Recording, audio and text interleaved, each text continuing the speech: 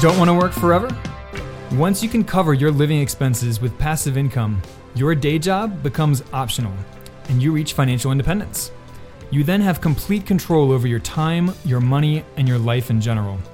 Spark Rental founders Denny Suplee and Brian Davis, me, are here to help you build rental income, ditch your day job, and do what matters most to you.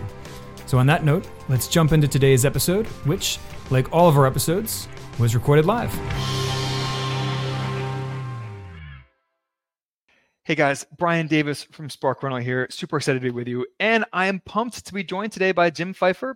He is the co-founder of Left Field Investors, an experienced real estate investor who has a passion for passive investing in real estate, like myself. So Jim, welcome to the show.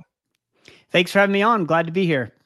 Absolutely. So I want to start at the very beginning of your real estate investing journey, because I think you and I got into this with with similar visions and intentions, but life throws some curveballs at you. So yeah, take us back to the very beginning. Let's hear about how you got started in real estate investing. Well, I was an accidental landlord. It was not on purpose. We built a house in 2008, and not very good timing. Could not sell our old house, and so we had to rent it out. And did that for 5 years. I absolutely hated it, because I was the property manager, and, they took great care of the house, but, it was always, something. I had to go fix something, and I don't fix stuff. So after 5 years, when the market changed, I decided I'm selling this. I like the financial aspects of it, but I did not like the management. And my realtor said, well, you have this house paid off. How about instead of selling it, you get a loan on it, take the proceeds and buy 2 more rentals. I'll help you buy, and I'll manage them for you. And I thought, wow, that sounds great. I didn't know someone else could manage them. I didn't know any of this stuff. So basically I turned one asset that was paid off. So there was no, there's no upside to that equity, because equity in a house earns 0% return. Right. And I turned one asset that had one income coming into 3 assets, leveraged assets that had income coming in. And then it was off to the races. I found, oh my gosh, this is awesome. Bought, I think 7 or 8 more single family properties. Then I thought, well, 1 door is great. So multifamily, let's get 4 doors. That would be phenomenal. But I couldn't find a 4 unit. So we bought a 22 unit. And yeah, that was too much. And then we bought another 8 and 4. And we made a lot of money on these when we ended up selling them. But I was a terrible asset manager. They never went to pro forma. They never cash flowed like I wanted them to. I was just saved by appreciation, which is not how real estate is supposed to go. But I got the bug, and then I found passive real estate syndication investing, and I realized I could hire a professional asset manager to do the job for me. And then that's why when we sold all of our active real estate and we went 100% passive. Well, you covered a ton of ground there in a short period of time, which I love, but I want to dig into some of that a little bit deeper. So you were buying single family rental properties. Most of the people listening to this show, they're familiar with that routine. Maybe they love it, maybe they don't. I hated being a landlord like yourself. But one of the things that a lot of our listeners have not done is made that jump from residential properties, the 1 to 4 unit properties, up to commercially zoned properties with 5 or more units. So tell us about that jump that you made from single family rentals all the way up to a 22 unit apartment building, because that's a difficult transition for a lot of people. Yeah, it was not intentional. I can't claim that I knew what I was doing. I just had a realtor. Well, my initial realtor who sold me the first 3 single family said, multifamily is a disaster. Don't do it. It's a huge mistake. And so I went and found a different realtor because I wanted to do it anyway. And so I thought I was going to get a 4 unit, but we found this 22 unit the guy wanted to show me. And every step of the way, I kept saying no. And I said, okay, we'll go into contract. And he said, but you can drop out of contract. It's not like a residential. If you don't like the color of the paint, you can just end the contract. So I'm like, okay, there's no risk here. So every step of the way, I kept asking for more. I cut the price. I asked them to repair stuff, and everything I did, they said yes. And then at the end, I just found, oh gosh, I guess we're really going to buy this. And we did. And like I said, it was a C-class property, so it was really tough to manage. I was constantly fighting with the property manager to not evict tenants because I wanted the cash flow, not realizing that that cash flow was coming at a cost of having bad tenants. And so it was just a battle the whole time. I think we owned it 3 years. It more than doubled in value. But when I sold it, the best part about the sale was I sold it to somebody, a friend of mine who was really good at this kind of thing. And I knew that he would then take it and double the value in another year. I just didn't have it in me. And that's what he did. He took it over. He evicted who needed evicting. He did all the work. He had the work crews, and he doubled the value again in less than a year. And that's a win-win, right? That's what I love about real estate. I knew I wasn't equipped to do what he was going to do. He knew how to scale it and do it correctly. And so I made the money I wanted to make. And then I was able to sell it to somebody who also made money on it as well. And that's just one of the things I like about real estate. But the multifamily step, I went too big. I should have done the 4 unit and just saw how that went. Instead, I went 22, then 8, then 4, slowly getting smaller and smaller. But yeah, I wouldn't recommend it. If I had known passive investing and syndications was available, I'm glad I learned the lessons I learned. And I was fortunate to make money just because of dumb luck. The market did it for me. But, I guess it's part of the journey, right? It is. And, I have made all kinds of bad investments in my day. So, among real estate, among stocks. So, yeah, no judgment from me. And at least you made money. A lot of my investments did not make money. Yeah, that's the bonus. I did something stupid, but I made money. So I guess it's okay. Well, that story, it illustrates to me that concept of the cost of headaches and of hassles, right? With active investing. And you have to kind of take that into account when you are thinking about returns in general. So you had this asset that, it sounds like cash flowed reasonably well, and it certainly appreciated well, doubling in value over 3 years. But it sounds like it was a nightmare the entire time you owned it. So, how do you calculate the cost of all those headaches, all those sleepless nights? To me, that is one of the huge advantages in passive real estate investing is you don't have any of those headaches. Now, you still have risk, of course, and you still have some other downsides or things to be aware of.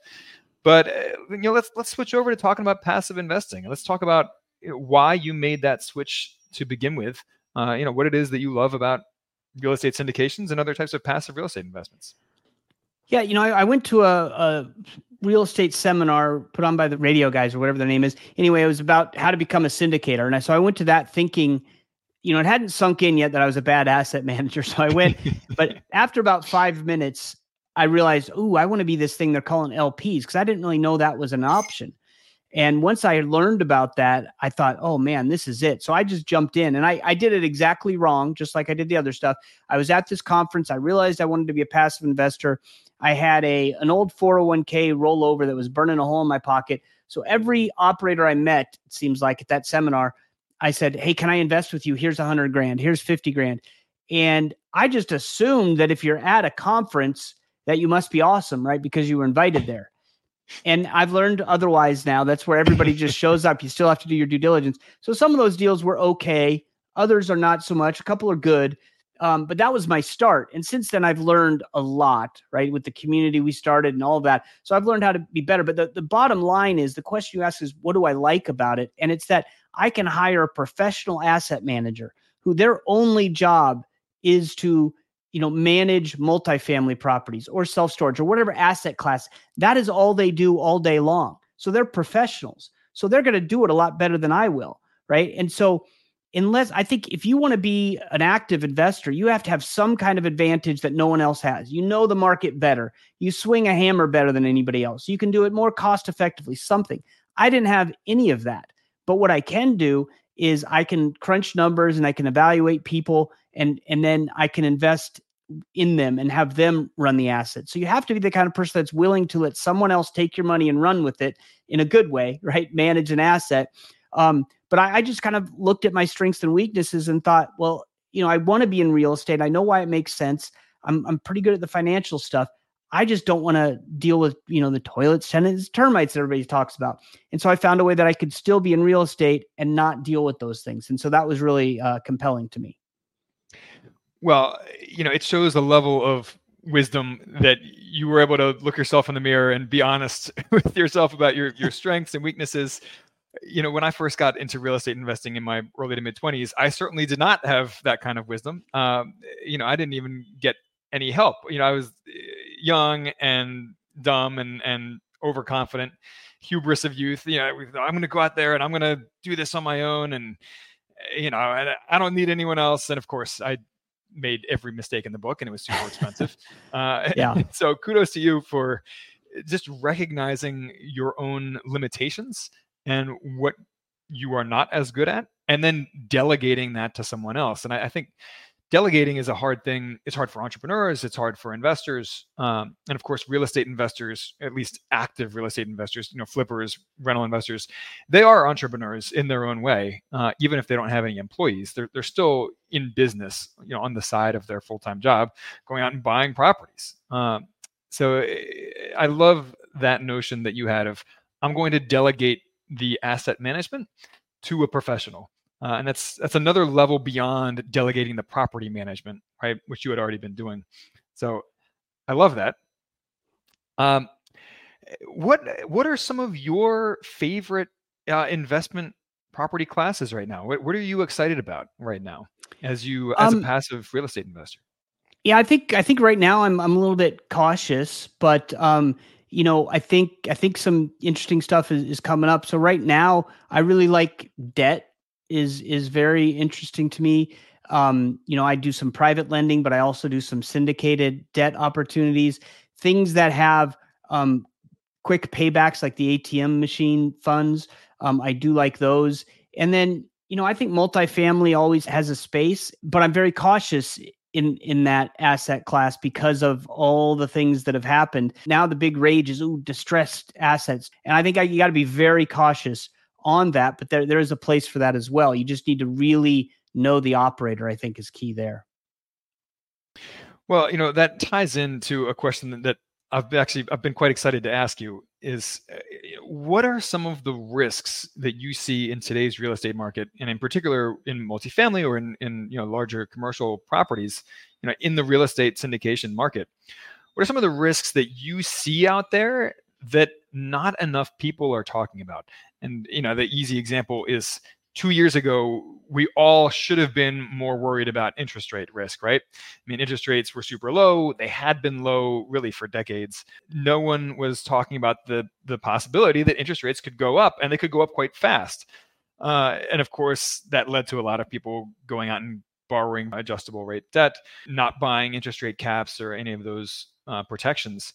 So now, of course, everyone's talking about that. But what are some of the risks that you see now that people aren't talking about, but that are very real risks for passive real estate investors? I think patience is important. And one of the things that I see is everyone is really fired up about distressed real estate. As soon as it comes, we're just going to jump in and make tons of money. And in fact, I just said, hey, let's look out for that, right? As a positive. I will also spin it into the negative. There are some of these deals that I've invested in that didn't turn out because I was so confident and the operators were confident that they could keep flipping multifamily real estate, and interest rates, the increase wasn't the worst part. The worst part was the pace of the increase, right? And that's what caught everybody off guard. So now some of these deals aren't working out and they're back on the market, and another syndicator is buying them. And then you come by and you see, oh, there's the property I own, and now another operator is selling it.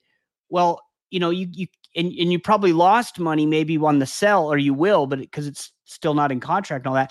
But I think my caution is, don't think that, hey, a new operator is running it and they're going to do things better and jump right back in on the same property, because you just lost money. So now you want to get your money back and double down on that property. And that is a risk. And if you analyze and understand it and you're with the right operator, go for it.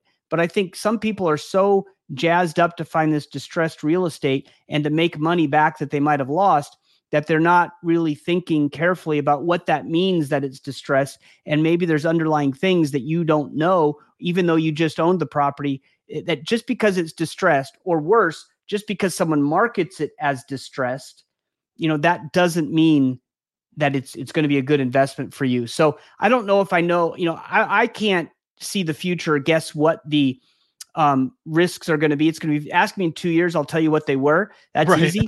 But what I'm trying to do is just be a lot more patient and recognize that I made some mistakes in thinking that something that was repeatable before is going to be repeatable again, meaning these super low interest rates, we can flip deals in 2 to 3 years. I just recommend be much more patient and don't think that just because it worked before, it worked now. Also, the operator is more important than ever. The risk is these new operators, some of them are great, but some of them, they haven't had the difficulties. And so they might not know how to get through it. Others, then you have experienced operators who had all the difficulties and got through them 10 years ago, and this time they failed. So I think spreading your risk and not being too confident is what I would do. And by spreading your risk, diversify by operator, market, asset class. I was saying that 3 years ago, but I didn't do it enough. So now I'm doing it even more. So I'm not sure if that answered the question, but that's kind of how I'm looking at things. Yeah, no, that makes sense. That's one of the things that we do in our co-investing club is spread our money among a lot more deals, right? In different states, different cities, with different operators, different property classes and types of properties. Because, like you said, my crystal ball is no clearer than anyone else's, but the law of averages will kick in at a certain point, and if I have my money spread among enough different types of deals in enough markets with enough operators, I'll probably be okay. Averaged across all of those different investments, even though some of them will inevitably underperform, right? And that's just right. That happens with any kind of investments. It's why I invest in passive index funds for my stock investments, right? Right. Yeah, So, absolutely. Yeah, no, that makes sense. So, Jim, I want to hear about Left Field Investors that you co-founded. You guys are in a similar space as us, but you are not direct competitors or anything. I'd love to hear about what you guys are. How you were started, or how Left Field Investors got started, and then how you've evolved over the last few years. Yeah, we joke about it, but we're a pandemic baby. We were supposed to be a 12-person dinner club in Columbus, Ohio, where we could just kind of have our own little mastermind. And our first meeting was supposed to be March 18th, 2020. And so we didn't have that meeting. We went online. And the great thing about being online is then we could get people outside of Columbus. Everyone was sitting at home with nothing to do. So we got some really high profile guests to come and teach us. And, we've spent the first year really trying to restrict the numbers. I don't want to go over 20. I don't want to go over 50. Right now we're at 1,800. So that's blown out the window. But the purpose of the community, what it's grown into, is we provide education, a network, and some deal flow to people who are interested in, financial freedom. And that's our goal. We have people that haven't gotten in a deal yet are part of our community. We have people who are in 100 or 200 deals, and they're part of our community. And the goal is, if you go out your front door and you talk to your neighbors and you say, hey, let's talk about personal finance, they're going to say, I got this interest rate on my mortgage. I put money in my 401k and I'm, in index funds, right? That's it. And then you're going to say, oh, I do real estate syndications. And they're going to look at you like you came from another planet. And the only thing they're going to know for sure is you just said real estate, which is super dangerous, and syndications, which sounds illegal, right? So you got no one to talk to. I don't think you can be a successful LP investor without a community, because that's where you get knowledge, right? You have your community, we have ours, we work together, right? We're partnering on things now. And it's all about that community because you need knowledge. And, Chad Ackerman, one of our co-founders, he heard me talk 5 years ago, or maybe 4 years ago. And he said, hey, how long did it take you to achieve financial freedom through syndication investing? And I said, 5 years. And he said, I'm going to do it in 3 because I'm going to learn from your mistakes. And you know what? Fair enough. He did it. He quit his regular job. He was dumb enough to start a new job. Now he works for Left Field Investors. So he's still a full-time employee, but he works for himself, right? So he ditched the W-2 in 3 years. And the point of that isn't that, oh, hey, great job, Chad. It was 3 years. The point is he used the community, the mistakes that I made and the collective mistakes that others in our community have made to shortcut the process and get it done in 3 years, right? He bought 2 years of time by joining a community. And you can't get that anywhere else, right? And again, you don't have to be in Left Field Investors. You don't have to be in your community, but join some kind of community that matches the culture of the community, matches your personality. And that is the path to success, I believe. Well, I couldn't agree more. And, it was just a few minutes ago that I told you about how, when I was in my 20s, I was foolish enough to try to go it alone and do it all myself. And guess what? I made every mistake in the book, right? Right. mistakes that I could have easily avoided if I had gotten a mentor or a senior partner or just any kind of coach or someone who had done it before. Absolutely. Yes. When I had not. So, just that humility and that willingness to listen to other people who have gone before you, get some ideas from those people, learn from their mistakes.